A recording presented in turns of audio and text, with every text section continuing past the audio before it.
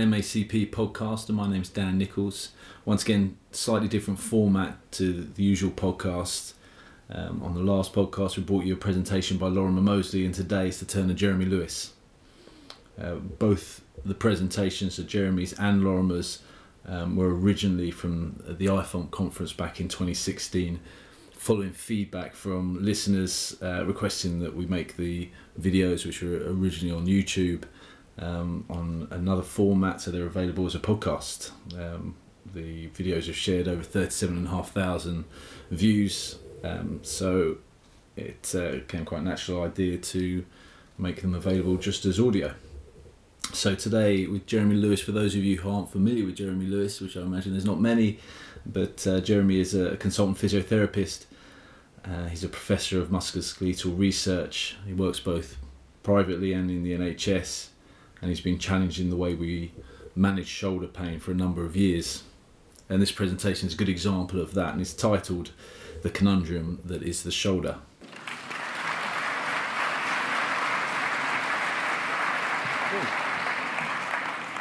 Thank you very much.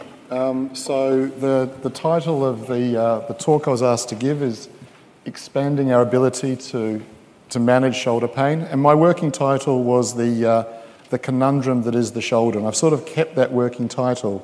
The word conundrum comes from the Latin. I think it was first used in 1590, and the definition of it is something that puzzles or confuses. And I've spent a lot of my career around the shoulder, and I still get to the point where I'm saying it still puzzles and confuses me. I'd like to say enormous thank you to the MACP and IFOMP. This has been an exceptional conference. I've enjoyed and learnt so much, even in the last 24 hours. It's been a great honour, and thank you very much. So I'd like to start with some facts to impress your friends, maybe at a dinner party. You can tell your friends that the shoulder is one of the most mobile regions of the body. No other joint in the body has so much movement. The other thing the shoulder has is it can move faster than any other joint in the body. It exhibits more speed, more velocity than anywhere else.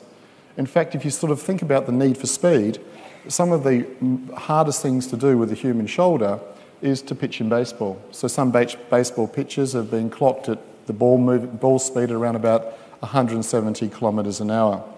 What that means is that you have to go from cocking position to ball release, that's about 80 degrees, and you've got to do that in about 30 milliseconds. So that means you're generating about 9,000 degrees a second of speed. You're not actually moving 9,000 degrees, that would cause other problems, but you're moving very quickly in a short period of time. Once you've let the ball go, whether it's baseball, connecting with a tennis ball, throwing a boomerang at a tasty-looking kangaroo you want to take home for dinner, once you've thrown something at an object, you then have to deaccelerate your shoulder. You have to apply an eccentric brake. And the sum of the speeds, the deacceleration speeds, are impossible to comprehend. Deacceleration can be around about 500,000 degrees a second squared. So the shoulder is doing incredible things. And it is totally dependent on mainly dependent on muscle tissue for stability and for movement. And that makes it so exciting for us as clinicians, because we are really experts at assessing muscle function and treating muscle function. So you're sitting there thinking, I probably wish I had another sandwich at lunchtime, but you're also sitting there thinking, why would be the evolutionary advantage of having such a mobile shoulder and such a fast shoulder? What would be the reason we have such an important part of our body? Humans can't defend ourselves. We don't have venom, we don't have claws, we don't have fangs, except on Twitter. But one of the paleoanthropologists' arguments as to why we stood in the savannah in Africa, there's a whole lot of theories. But one of the theories that we initially stood was that we could present ourselves to predators presenting an unusual form. And we also started to have upper limbs that could maybe pick up sticks and throw sticks and stones at leaves at predators, so we could defend a carcass that maybe we found early on in our evolutionary past. Over time, that changed, and we could not only throw rocks and stones for short distances, our shoulders evolved, and then we could use rocks and spears to be able to actually not only defend carcasses, but to kill animals, so that we could take them home to the local cave and enjoy a nice evening meal. So that was sort of the evolutionary argument for developing the shoulder that we've got. So if we look at comparative anatomy, there are things we can do and there are things that we can't do. And this impacts upon our patients as well. So you can throw. You can throw faster and harder than any primate on the planet. Nobody can do what you can do. But if you look at the angle that you throw at, that humans throw at, it's under 90 degrees, because that puts our pectoralis major in a good mechanical advantage to develop an incredible force to throw with speed, whether it's a spear, a boomerang, or a tennis ball or a baseball. Primates can't do that. Orangutans, chimpanzees can throw, but they can throw at around about 50 kilometres an hour for short distances. You can throw 3 or 4 times faster than that. And one of the reasons is it comes down to the anatomy of the shoulder. But what primates can do is they can brachiate. They can hold on the body weight for ages on a tree, on a branch. They can hold their whole body weight with one arm. They can swing through trees. We can't do that very efficiently. And it comes down to, again, to our anatomy. So if we look at our thorax today, it's very barrel-shaped. 3 million years ago, it was very triangular, which is the same as a chimpanzee thorax today. The relevance of this is that your scapula is not resting in an upwardly rotated position on your thorax. Your scapula is very flat on your thorax, whereas a triangular thorax is brilliant for having a scapula placed in an upwardly rotated position. In addition to this, your glenoid fossa faces laterally, whereas this glenoid fossa faces more superiorly. So not only is the scapula upwardly rotated, the glenoid fossa faces upwardly, so you've got a fantastic base of support for the humeral head if you want to brachiate, swing through trees and climb. We don't have that adaptation. Our acromion sits over the head of our humerus. 3 million years ago, or a primate, it sat quite vertically. And the final thing that we can talk about in terms of biomechanics is that your clavicle, the only weight-bearing strut between the sternum and the whole upper limb, your clavicle is very flat, which means your acromion is weight-bearing off the end of a very flat clavicle, whereas a chimpanzee has an upward flare on its lateral end, which means the acromion and scapula is already being supported in an upwardly rotated position. The reason why I've started with this is because this does have an impact on our clinical practice. So if you look at some Swedish studies that take men who've been working hard physically for 10 years, hard physically under 90 degrees or hard physically above 90 degrees, people whose jobs are above 90 degrees are more prone to shoulder pain, such as dentists, such as hairdressers, such as house painters, such as builders. And that will be relevant for certain patient groups that come to your clinic, and we'll talk about that a little bit later on. The other thing that makes you very special is you've got a pelvis that can rotate considerably, more than any other primate on the planet, and more than your ancestors did as well. And this is of critical relevance for clinical practice, because when you serve in tennis, whether you're throwing a beach ball to friends on the beach, or you're serving in tennis, or you're playing baseball, you don't stand and throw. You put your whole body into that action. You transfer your weight from your back leg to your front leg, you rotate your pelvis, and that action is actually transmitting about 50% of the force in a tennis serve and in a baseball pitch. And the shoulder is only contributing a small amount, about 20% of the force available for a lot of the functions that we're doing. We know, as I said, this is probably one of the hardest things to do on the planet. Not only do you have to suffer the embarrassment of doing it wearing your pajamas, and standing on a piece of mud. These guys are throwing with incredible speed and incredible precision, but the only way to generate the forces they're doing is sending energy from the lower limb into the shoulder.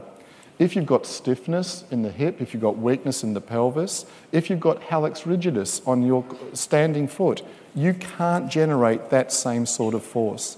And if you've got a 25% decrease in force transference from the lower limb into the shoulder has to find an extra 35% power to throw and deliver at the same speed as previously.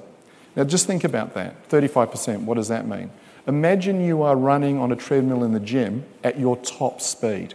Maybe that's 10 kilometres an hour. And then all of a sudden, somebody comes up and switches the dial up to 13.5 kilometres an hour. How long can you stay on that treadmill without something failing? So very often, patients will come to our clinics and they'll say, my shoulder's sore.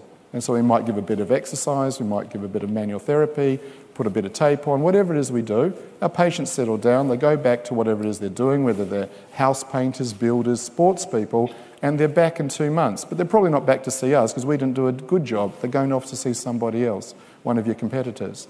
And maybe one of the reasons for that is we've limited our assessment to the area where the patient's experiencing symptoms, but maybe not to the area where the deficit is occurring.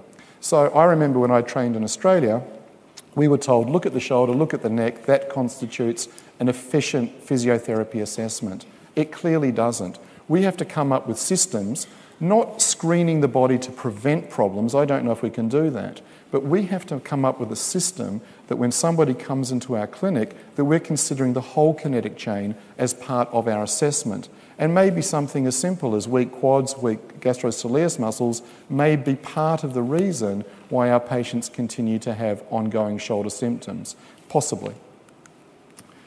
So the first thing I'd like to talk about is the assessment conundrum, making a clinical diagnosis, trying to inform ourselves to come up with a clinical reasoning process to tell the patient this is what you're suggesting may be of benefit for them. So shoulder assessment is very complex, and we're making complicated decisions in highly ambiguous situations. And we've heard a lot about that in this conference so far in the last 24 hours. So when a patient comes in, as part of our conversation and discussion, we've got to try and clinically reason and understand the complex psychological factors that may be influencing this patient, that are deep and interwoven and complicated, but somehow we've got to try and interpret that to understand what's going on with the patient. We have to consider, is there any possibility that the pain might be referred from the neck, from the thorax, from the abdomen? We have to consider, is part of the problem a stiff shoulder? And there's many reasons to have a stiff shoulder. It could be a frozen shoulder, it could be an osteosarcoma, and even within the frozen shoulder subcategory, there are probably 5 or 6 different subcategories within that as well. We need to consider, is posture involved? We need to consider, as part of the problem, instability, hypermobility. We also have to consider the possibility of soft tissue involvement, bursal tissue, rotator cuff tissue, muscle and tendon. And then we've got all these complicated pain mechanisms, whether it's central sensitization or peripheral sensitization of tissue. And that's hard and complicated to do. And it's even more complicated because it's often that, isn't it? And we've got to try and unpick the different things that are going on. So how do we address this diagnostic conundrum? So we sit down, we ask patients to tell us about their problem, why they've come to see us, what they're hoping to get from the interaction with us. So we have a conversation, a discussion with our patients. We give them outcome measures to fill in for the shoulder. Depending on where you are in the world, it might be the SPADI, the DASH, the constant score, the Oxford Shoulder Score, but we give some questionnaire that allows the patient to inform us about what they are able to do and not able to do. And we use that as a measure of where they are at the moment, but also how they change during our interaction with us. We measure impairment, we measure range of movement, strength and pain. And we perform special orthopaedic tests that have been designed to try and identify which structure is responsible for the patient's symptoms. And we may support our clinical assessment with imaging. What I'd like to devote a little bit of this conversation to is these 2 features here, the special orthopaedic tests and the role of imaging in their ability to inform our clinical practice. So we've got all these special tests, and there's probably 100, 101 of them that we've all spent time learning to do, that some of these tests are used to identify conditions such as impingement, or maybe identify the involvement of a structure such as the rotator cuff. And we could ask ourselves a question when we're in our clinical practice, what do we actually know about these special tests? I guess one of the first things we've got to say is multiple narrative and systematic reviews from wherever you look at them consistently are telling us that these special tests can't tell us or can't differentiate structures. They can't tell us where the symptoms are coming from. So what I guess we could summarise from that is these special tests aren't special at all. They are tests that are really good at reproducing symptoms, but they are not good at telling us where the symptoms are coming from. And let's just have a look at some of the reasons why that's the case. So all of us will have learnt the supraspinatus test, the full can and empty can test, that we're told in the Roman emperor position you're going to die. If it's more painful, more weak in this position, that indicates that it's probably some sort of supraspinatus involvement in our patient's shoulder condition.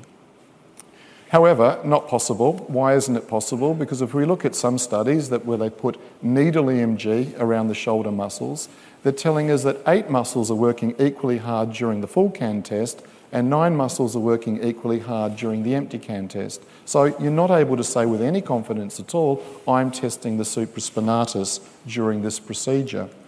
And we know that these tests don't have any real validity in coming up with a diagnosis of supraspinatus muscle or tendon involvement. They are great when the patient says it's sore to say, yes, your shoulder's sore, but not telling us why the shoulder's sore. So you've all learnt tests for infraspinatus, subscapularis, supraspinatus, and that's really much based on an anatomical premise that we're testing one structure per test. Now, if we were testing one structure per test, that just might be possible. But that's not the way the shoulder's designed. We've got a really big ball sitting on a really small socket that probably 3 or 4 times larger than the socket, that sometimes has to tuck your shirt in, sometimes has to pitch baseballs at 170 kilometres an hour. And there's no way, if you were given the job of stabilising this ball and socket, you wouldn't put one tendon here, one tendon on top and one tendon at the back. You would make a structure, as is the structure of the rotator cuff, where everything's interwoven and meshing together. So we've got fibres of teres minor inseparably joining fibres of infraspinatus, inseparably joining fibres of supraspinatus. Supraspinatus joins subscapularis to make a covering around the biceps, and that's just at one horizontal level. These guys, Clark and Harriman, were telling us back in the 1990s that it's not just at one horizontal level, we've got 5 separate tissue layers where we've got interweaving not only at one level, but through the levels as well, joining up with capsular and ligamentous tissue. So that clearly tells us that this can't be a test, these tests can't be testing individual structures. It's even more complicated than that because you've got lots of bursae in the shoulder. They develop in response to friction. And the biggest, subacromial subdeltoid bursa, like all the other bursae in the shoulder, they're innervated. So we know the subacromial bursa is innervated by branches of the suprascapular nerve, a C5, C6 nerve posteriorly, and it's innervated anteriorly by branches of the lateral pectoral nerve. All the bursae in the shoulder are innervated by sensory branches of C5 and C6 nerves. Now, there's no muscle in bursal tissue, so it can't be motor innervation, it's sensory innervation. We know, there's some argument, that the bursae contribute to the sensory motor control of the shoulder. What we also know is there's lots of chemicals identified in biopsies of bursal tissue in people who have shoulder pain that are not there in people without shoulder pain or at much lower concentrations. These are not great studies, but these are as good as it gets at the moment studies. And what we have is some studies from Japan where they take people with shoulder pain and they find high concentrations of the negatively charged neuropeptide, substance P, in high concentration in the bursal tissue. And not only is it there in high concentrations, the people who are saying I've got 7, 8, 9, 10 out of 10 pain have higher concentrations of substance P and pro-inflammatory cytokines such as the interleukin. So maybe part of the pain mechanism is chemical stimulation on nerves that somehow transmit that to higher centres for a patient to perceive they've got pain coming from their shoulder. Now the problem with that is all the tests you've learnt, such as the supraspinatus test, we're told we're testing a tendon. I've said to you a minute ago that's not possible because of the way the shoulder muscles and tendons are designed, but it's even further complicated by the fact that that can't be a supraspinatus test. Why isn't that a subacromial bursal stretch test? It could be equally bursal stretching and compression as well. And you must have asked the question on the morning that you learnt the supraspinatus full and empty cans test, and then you went off to have a cup of coffee, and you came back after the break, and then the teacher said, now we're going to learn the O'Brien test. And you're saying, that's interesting, that looks like the supraspinatus test, but it's now 15 degrees to the left. It looks exactly the same, but now I'm being told that's a labrum test. You should have asked the question, did somebody put Botox in the supraspinatus during the break? Because it's exactly the same tests. How do we know it's only testing the labrum? Why is it not a subacromial, a subcoracoid bursal compression test? So we've got this problem that the tests that we use are good at reproducing pain, but not great at telling us where the pain's coming from. So our first major conundrum is that we can't make an effective clinical diagnosis. The second thing I'd like to look at is the use of imaging in clinical practice. So we're really lucky. Since 1895, that's when the first x-rays were available to us. When they were available to us, for the first time ever in human history, we could see under the skin to see what was going on. And there's been an assumption, if we can see something that's different, that must tell us where the symptoms are coming from.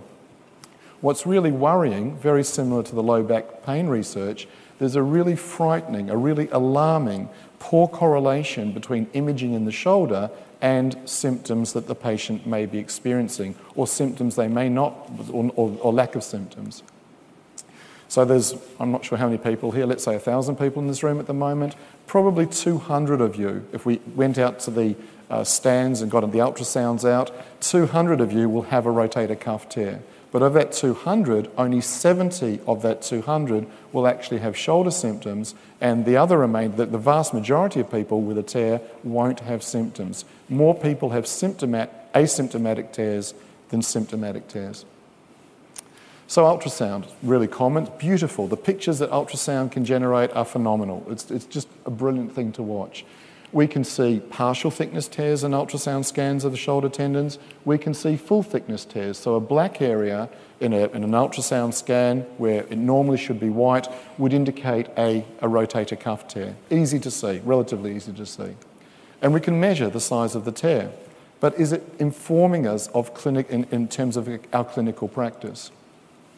If we go back to a really interesting study done by a very brilliant orthopaedic surgeon back in the 1990s, he was questioning a lot about orthopaedic practice, Chuck Milgram, and he took 90 people from the ages of 40 to 99 who had no history of shoulder pain, not that they could remember, and certainly not for the last year, and have had no treatment ever that they could remember for their shoulder.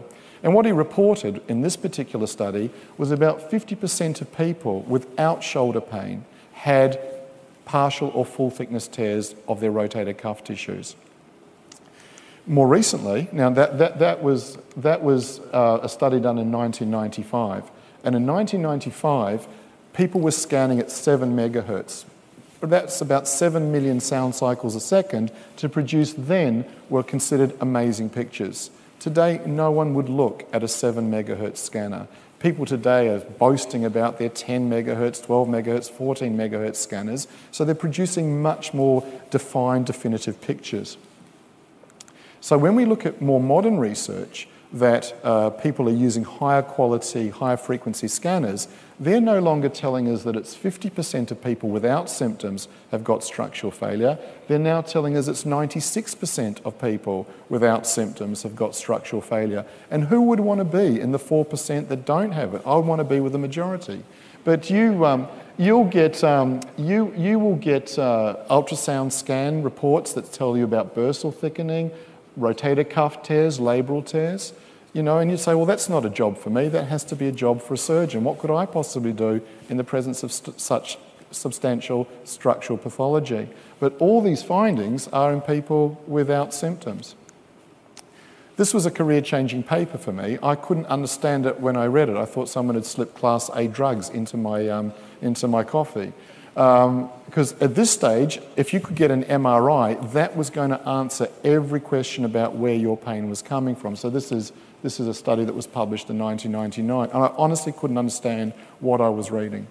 But what this study tells us is that if you take 42 people with a diagnosis of impingement syndrome, whatever that means, and then you take 31 people age-matched without any symptoms, and you put them through an MRI scanner, you find that exactly the same number of people with symptoms and without symptoms have exactly the same tears. So what can an MRI tell us about where the symptoms are coming from? It can identify structural failure, but how can we with confidence say your symptoms are coming from that structural failure? Take these guys again, the upper end human shoulder function people. So if you have a look at this study, you take these guys are pitching, as I said, baseballs at 170 kilometres an hour with incredible precision. You tell a baseball pitcher to hit that green dot, if I could hold it still, he or she would hit that green dot with incredible precision. So, but if you scan them, if you scan these asymptomatic upper end human shoulder function people that are asymptomatic, 80% of them have rotator cuff tears in their throwing shoulder, 90% of them have tears in their catching shoulder, they've all got labral tears, none of them have got symptoms. And more modern studies say that as well. If you melt me down, I'm probably worth about €2. The chemicals that I've got in my body. These guys are worth $30 million, $50 million. So they're scanned all the time to make sure things are okay. If someone's going to buy them or they're going to move to a new club, they'll be scanned before they're purchased. So we've got lots of long-term data on elite level shoulders. And what's really interesting, that the previous studies suggest that you can be functioning at the highest level of human shoulder function with pretty substantial tears, but when you follow them for 5 years, they've still got no symptoms. So it's very difficult, again, to be certain how much we can rely on imaging to inform our clinical practice. So our second conundrum is imaging can't really tell us where the pain's coming from.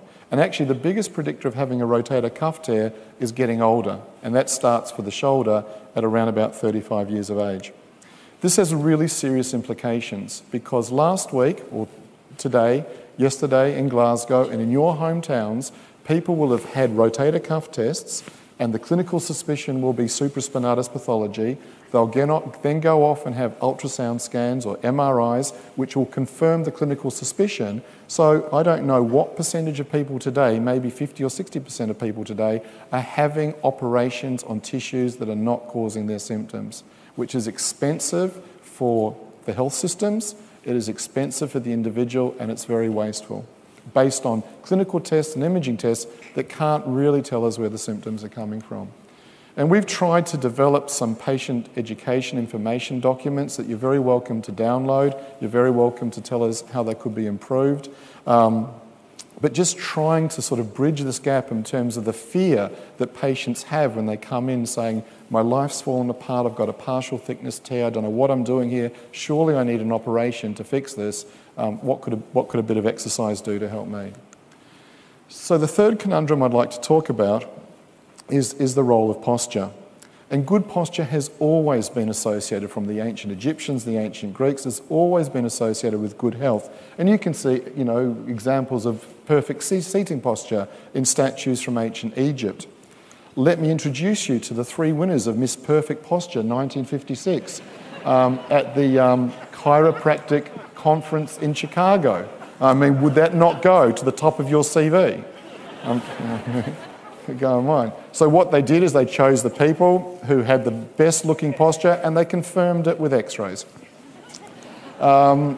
We've also got textbooks that tell us about posture and perfect posture and changes in muscles when we don't have perfect posture and deviations from perfect posture. And we use this to inform our clinical practice, we use this to tell our patients what's going on, and we use this to tell our students, this is what you've got to look for, this is what will help you understand what's going wrong with the patient. So we were told in 1947 by the American Academy of Orthopedic Surgeons that this is how you have to stand. There was, for those of you who are research savvy here, there was no 95% confidence interval. There was no deviation from this. It was binary. It was this, and any deviation from this was considered abnormal. And we've got texts that tell us any deviation from this ideal normal is associated with conditions, muscle imbalances, and we need to identify it and we need to correct it. So we're told if you're slightly kyphotic, you're going to have rounded shoulders, pec muscles are going to be tight, the upper trapezius is going to be tight, it's going to lift the scapula up, pull the scapula forwards, and we're going to get impingement when we lift up our arms. So we improve this and our patients get better. So the hypothesis is very simple. You've got good posture, your scapula's aligned properly, you can lift your arm up without any problems, and if you've got a forward head posture, your scapula tilts forwards And when you lift your arm up, you impinge the soft tissues under the acromion, and that explains where the symptoms are coming from.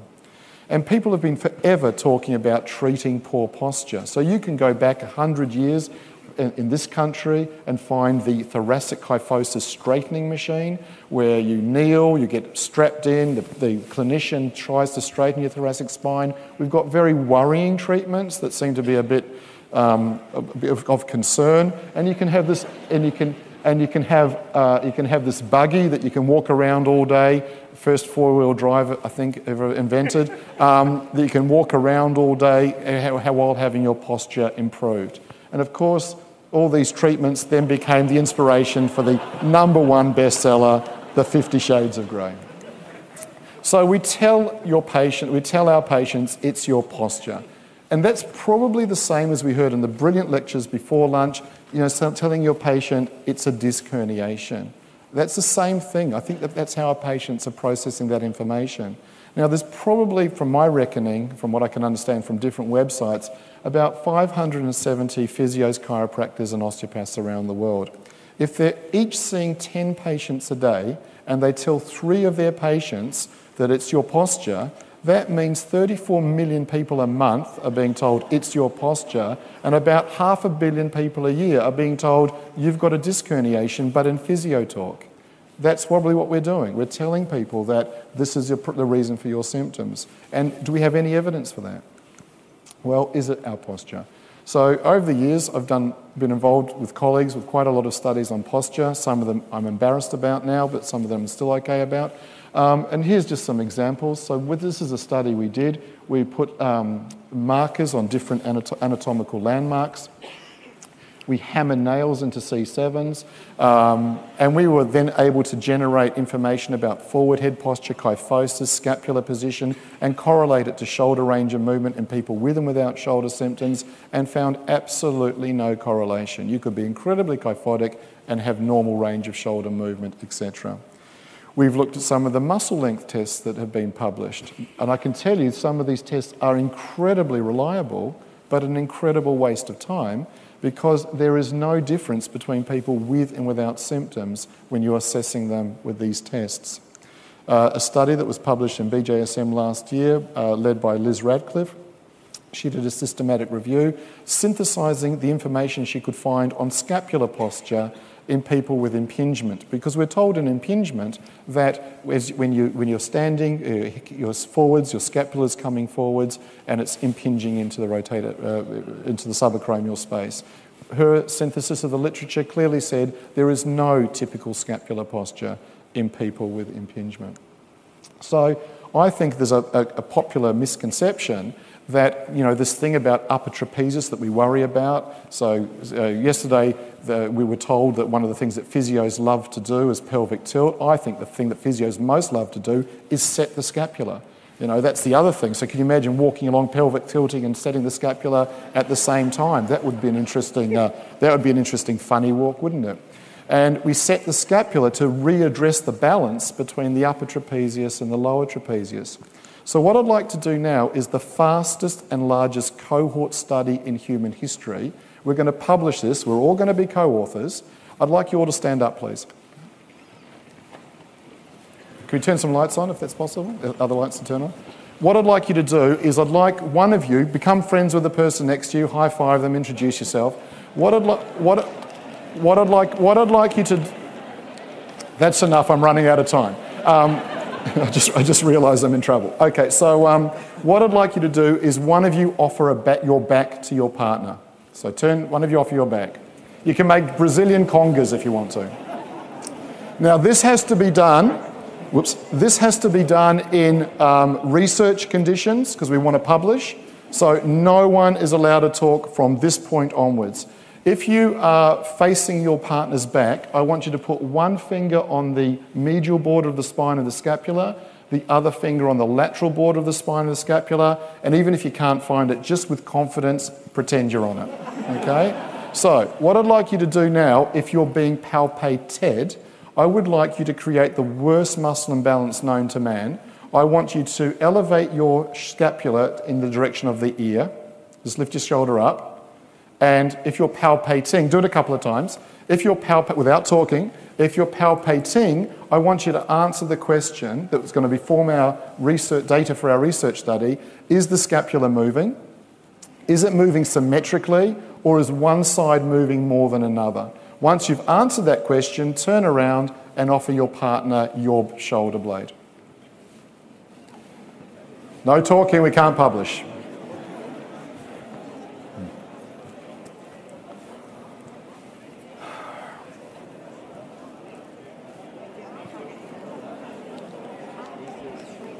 Okay, that's all the time you've got.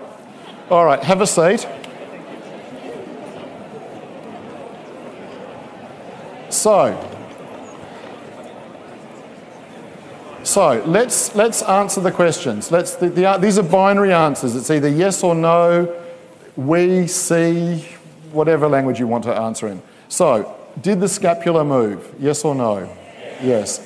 Did it move symmetrically, meaning both fingers moved at exactly the same level? Well, this is going to be a 100% cohort study. Never been done in history before. Did that mean one side moved more than another?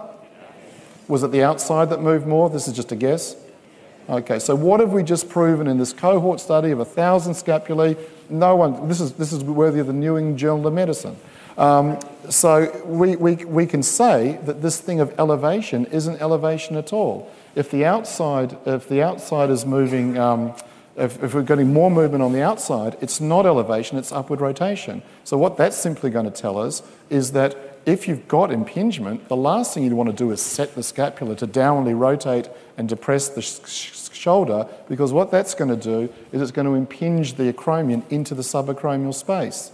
Now, I don't believe anything I'm saying at the moment. I've got my fingers. In this country, you're allowed to lie if you cross your fingers or if you write it in 18 feet letters on the side of a bus. That also allows you to lie. So, which is sad, isn't it? All right, so what our third conundrum clearly tells us is that posture doesn't follow the rules in the literature. So we've arrived, I think, at an uncertain and confusing professional crossroad. We've got this conundrum where we differentiate tissues, we can't confirm a diagnosis, and posture doesn't follow defined patterns in the literature. So what are we going to do? We can continue to assess posture, we can use special tests, we can continue to be guided by imaging, or we can come up with a plan B. And there are many plan Bs. And in healthcare, if you know there's more than one treatment, it means we know nothing. Okay, so it simply means we just don't know the best way to move forwards, no matter what people tell you. So years ago, when I was trying to stay at work and trying to be honest at work, I thought, well, I can't use the clinical tests, I can't use imaging, I need a system for me that helps me address the problems that the patient has identified to me that they want fixing. So I called this process the shoulder symptom modification procedure, and it took me a long time to have the courage to publish it because I thought I'd be busking the next day because I'd be out of a job. So the way that this system works is it's not fail-safe, but the way the system works is the patient identifies what they want fixed. And it might be something like some exercise in the gym, it might be tucking their shirt in, it might be a swimming movement, it might be some vocation that they're involved in. So that's the first thing, because if I can change it, I'm hoping I might improve adherence to management if the patient has identified a problem and I've been able to demonstrate I can partially or maybe even more sometimes improve their symptoms. And then I go through 3 different stages, looking at the role of the kyphosis on symptoms, scapular position, and humeral head position on symptoms. And we've got a little bit of evidence, not a great amount of evidence, to justify the use of this. So we've got studies where we've taken patients with people with shoulder pain, we've measured their shoulder flexion and abduction, we've changed their kyphosis, and we know through Eva Barrett's PhD through the University of Limerick that this is a reliable and a valid measure of the kyphosis. And in the very short term, we see some patients get substantially better, substantial improvements in range of movement, some people get worse, and some people don't change. So that might give us some indication in certain people that changing the kyphosis may be of some benefit for them. We're doing research, we've got the privilege of doing research with colleagues around the world at the moment in different areas. And one of the studies we're doing with Professor Marco Barbero, who's at the conference with other colleagues, doing some research in at SUPSI and Lugano in Switzerland. We're doing some research looking at the kinematics of some of the components of this procedure. Later this afternoon, I strongly recommend you go and listen to Dr. Rachel Chester's presentation in the free paper session. She'll be presenting the work she's done for her phenomenal PhD. Rachel was looking at prognostic what predicts good outcome at 6 months in a physiotherapy assessment. She did a multi-centre cohort study of 1,030 people. So that's a pretty big study. At 6 months, she had data to collect from 800 people. And what did she find? Not a surprise based on what we've heard already at the conference, that psychological variables are the biggest predictors of outcome at 6 months.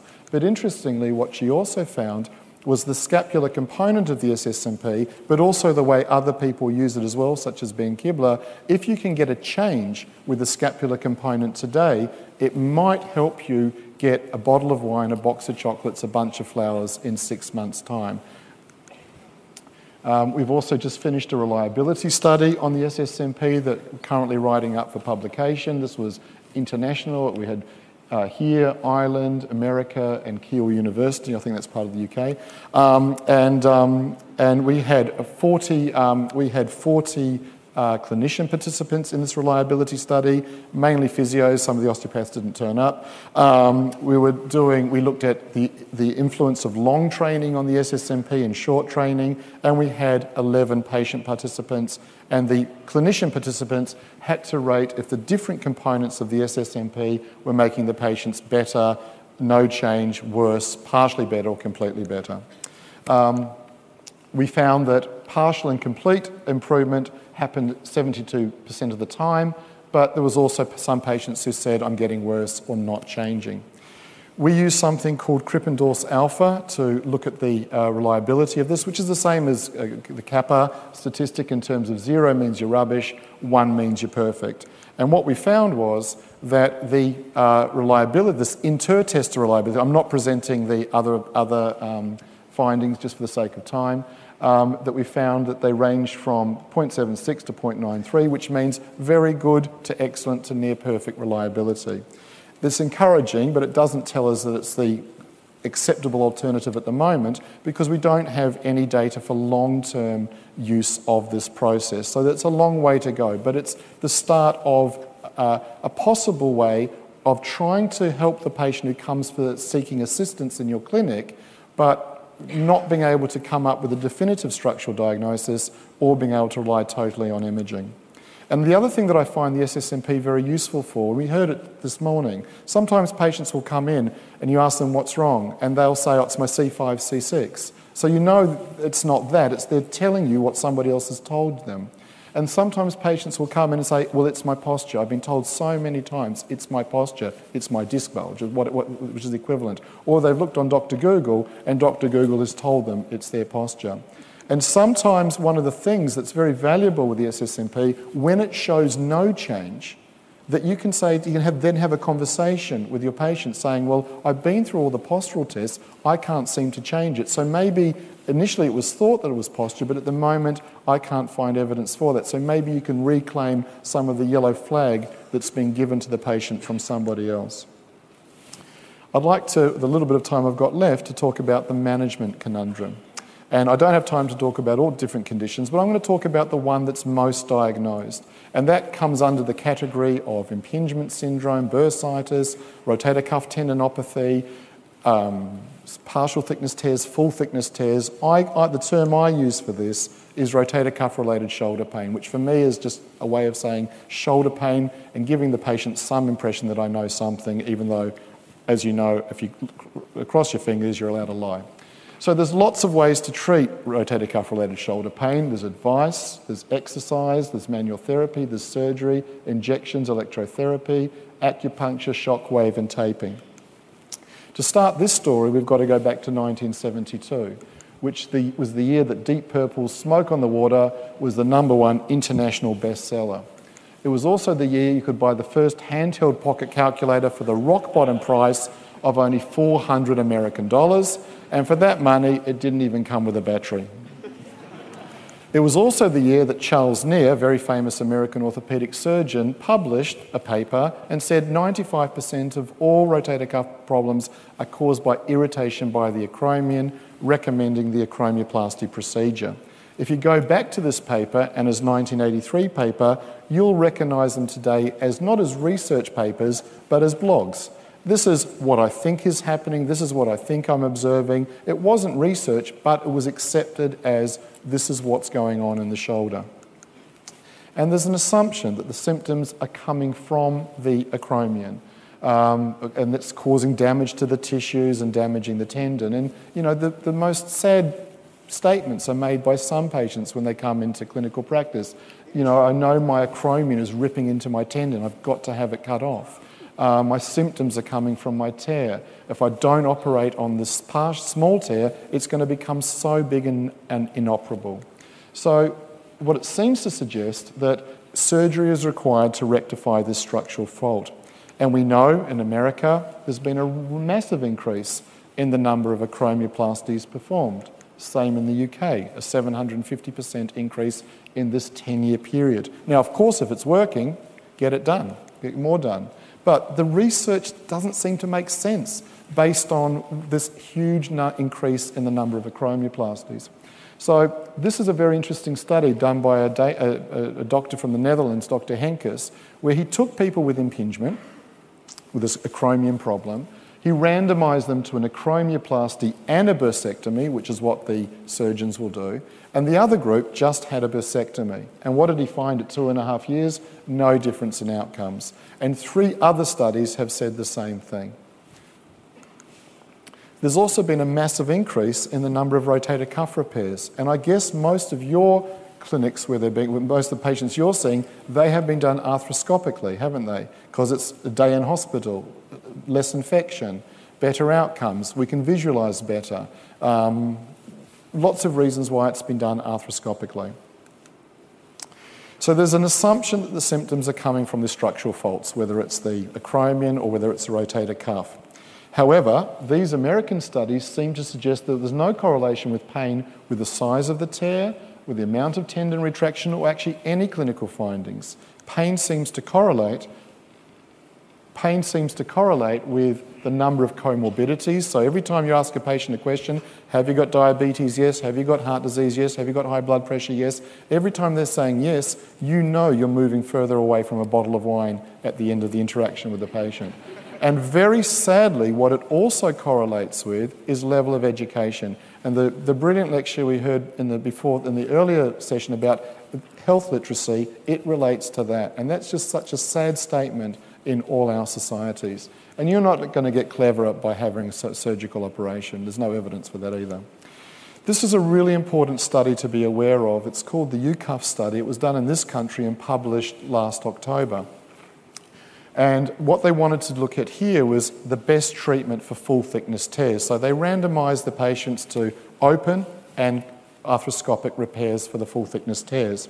They used something called the Oxford Shoulder Score, where it ranges from 0, meaning you're rubbish, 48, meaning you couldn't be any better. Both groups started the same, and both groups had substantial improvement following the surgical intervention.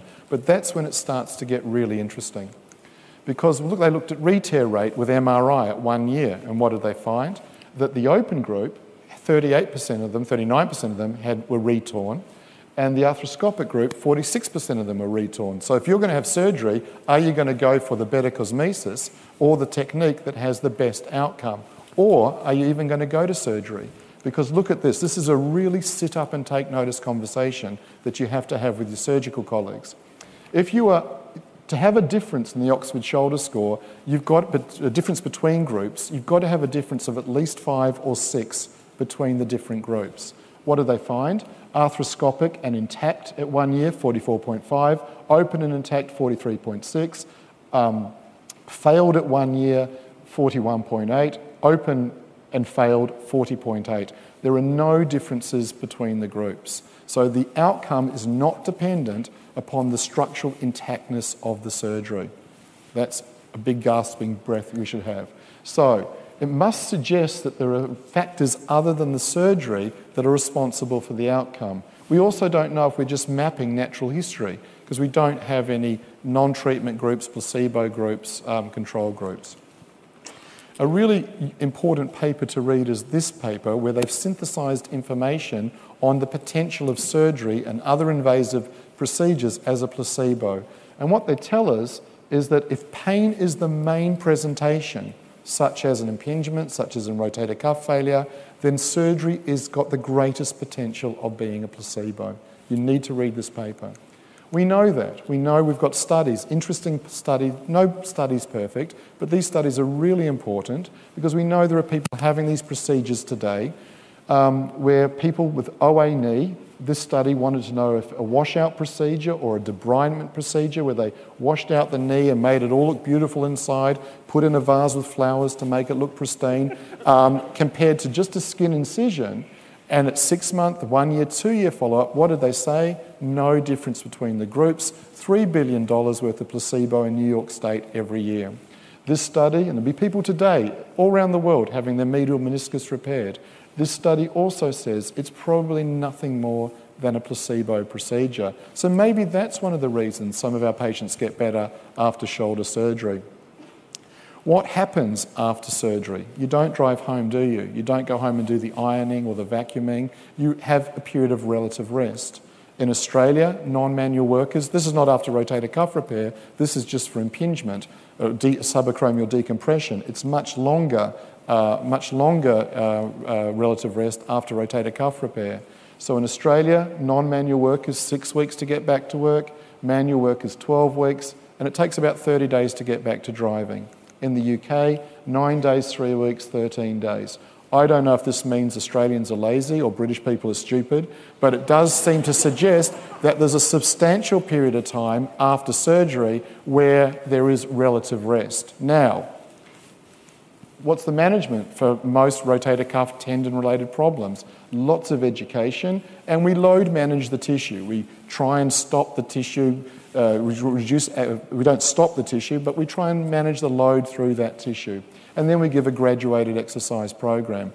And that's exactly what happens after surgery. So we don't know, because there doesn't seem to be a difference between the groups that are failing and not failing in surgery, but maybe the benefit of the surgery is £5,000 or $5,000, wherever it costs, where you come from. Maybe it's a placebo or enforced relative rest and graduated reloading and exercise. So that's a very expensive way to get that treatment. There are other potential arguments as well. So you've seen people, this is for the people involved in the shoulder, this is called the foot, and this is called a swollen posterior part of the leg, and that you might see that in a condition you might be diagnosing with Achilles tendinopathy. So you see swelling sometimes in tendons that have been overloaded. Now, if you were to put that swelling there, it sort of changes the paradigm a little bit. And so the surgeons are saying it's the acromion pushing down that's the issue, but also it could be a swollen tendon pushing up. And I'm not going to go through this now because I'm desperately running out of time, but I'd strongly recommend you go and listen to Karen McCrease's PhD work later this afternoon, where she's going to present some phenomenal data on what happens when you exercise or overload people with rotator cuff tendinopathy, and what you'll see is their tendon swells. Now, we don't know if that's the answer to the questions at the moment, but there is alternative hypotheses in addition to this acromial pushing down model. And if it is the soft tissue that's failing, then that's where you guys are perfect to come in and try and restore homeostasis to those tissues. In terms of management, we've published a few times on different ways to treat rotator cuff-related shoulder pain. And I'm just going to talk very briefly about one of the potential clinical classifications.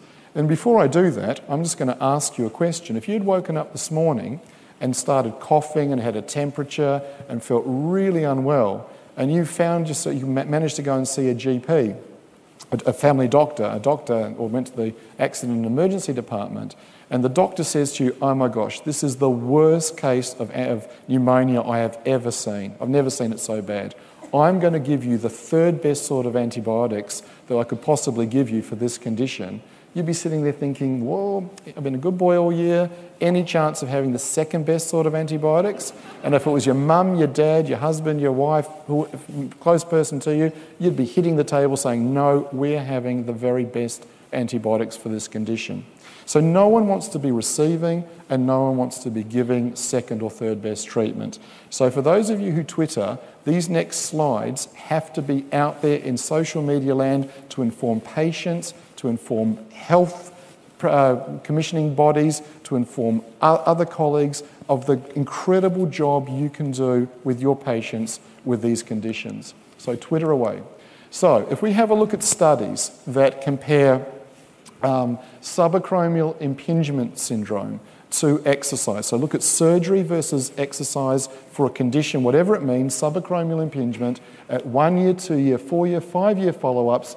There is no difference in outcome in multiple quality studies at any time point, and you're providing the care at a fraction of the cost of surgery, saving money for cancer, saving money for other important healthcare interventions. When you look at exercise as a way of reducing surgery, we've got fantastic studies from Sweden that tell us that exercise, if you take people off a surgical list and exercise them, up to 80% of people don't need to go and have surgery. Okay, so that's a huge saving as well. What about people who turn up in your clinic and say, my life's fallen apart, I've got a partial thickness tear of my rotator cuff. The doctor wants to operate. I don't know what I'm doing here. It's going to get bigger if I don't have an operation. So this study randomizes this group of people to 10 treatments of exercise, or another group, an acromioplasty, remove the acromion in exercise, or the full Monty group, repair the cuff, remove the acromion and physio. No difference between the groups. There's no extra benefit from surgery for people with partial thickness tears, and you're providing care, equal care, not second best care, at a fraction of the cost of surgery. What about people who turn up with full thickness tears that were atraumatic? A different way that this research was done, but what it's telling us, exercising the shoulder, at 2 years, 75% of people never need to consider surgery. So, all these studies I've just shown you are just exercise-based studies at the shoulder. And I wonder if, and so at the moment, our competition isn't with another profession. It's how can we do what we're doing even better? And so all these studies are just exercise studies at the shoulder. But think about some of the things I was saying. And there's this theory called marginal gains theory. And it was used by Dave Brailsford. He was the team manager, the performance director for the Sky team. And until he'd come along, no British cyclist had ever won the Tour de France. But as we know, Bradley Wiggins did in 2012. So how did Dave Brailsford get this phenomenal athlete to win the Tour de France? And he did something called marginal gains. He looked at every possible thing that occurs in the Tour de France. He looked at helmets, clothes, bicycles, seat, everything. And he said, I want to get 1% more improvement from, I know the main thing, so in our case it's exercise, but can we get an extra 1 or 10 or 5% from other interventions as well? So I wonder if we apply marginal gains to our musculoskeletal patients, I wonder if we not only equal surgical outcomes, but we surpass them. So I said to you right at the beginning that humans aren't great at swinging from trees, but we're pretty amazing at working under 90 degrees. So maybe we'd get some marginal gains as part of our patient advice by discussing ergonomic factors with our patients. All these things need to be tested in research, but put the pec major in a prime position to work, maybe get the patient standing on a stable platform or wearing the wife's stilettos, maybe that would then provide a more functioning shoulder. Maybe if we don't just concentrate on the shoulder with our exercise program, maybe if we try and exercise the whole body, we'll get further improvements in our clinical results. Advice is really important. We need to find better ways to provide advice, improve health literacy for patients who don't quite understand what we're on about. Sleep is a profound regenerator of musculoskeletal tissue. How do we spend time discussing sleep with our patients, assessing sleep? That could also potentially reduce free radicals and improve tissue in the shoulder. talking about inactivity, just general exercise, smoking behaviour, lifestyle issues may give us further marginal gains with our patients. And the last one I want to talk about is nutrition. So this is a study that was just finished by another PhD student, Fiona Sanford. She's a consultant physio in London, and she looked at the nutrition as part of managing rotator cuff tendinopathy. And she did a study where she did a double-blind placebo-controlled study. That's pretty unusual in physio to be able to say that, where she took people with rotator cuff tendinopathy and she randomised them to exercise, which we know is good, and fish oils in one group and enormous doses of placebos in the second group. So we were looking for marginal gains in this study. Can nutrition make a difference? And what we found using the secondary outcome measure, the SPADI, the Shoulder Pain and Disability Index, at 3 months we had significant improvement in the group that was taking the fish oils. It wasn't maintained at 1 year, and we didn't find the same thing for our primary outcome measure, but most probably the SPADI is in some ways a more useful outcome measure than the Oxford Shoulder Score in this particular study. So there's just one example of experimentation where we may get some improvement in marginal gains. So in summary, we can say exercise is effective as surgery for impingement, partial thickness tears, full thickness tears. Structural diagnosis is not possible, and there's a really poor correlation between imaging and symptoms. Maybe symptom modification is one way to do our assessment, and then we can add rotator cuff exercises, shoulder exercises and body exercises to that. Exercise doesn't have to be, we don't have to think of exercise in terms of structure, in terms of rotator cuff and scapula. They're all the same thing. And maybe marginal gains will give us some additional improvement with our patients. So thank you very much.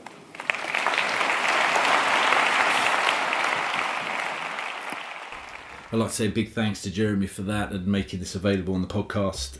Those who want to follow Jeremy on Twitter, his handle is @JeremyLewisPT, and I highly recommend his courses. I've been fortunate enough to hear Jeremy speak several times, and he's truly inspiring. For a list of upcoming courses, head over to londonshoulderclinic.com and you get a list of them there, both shoulder and elbow. And I hope to get him on the podcast again sometime soon.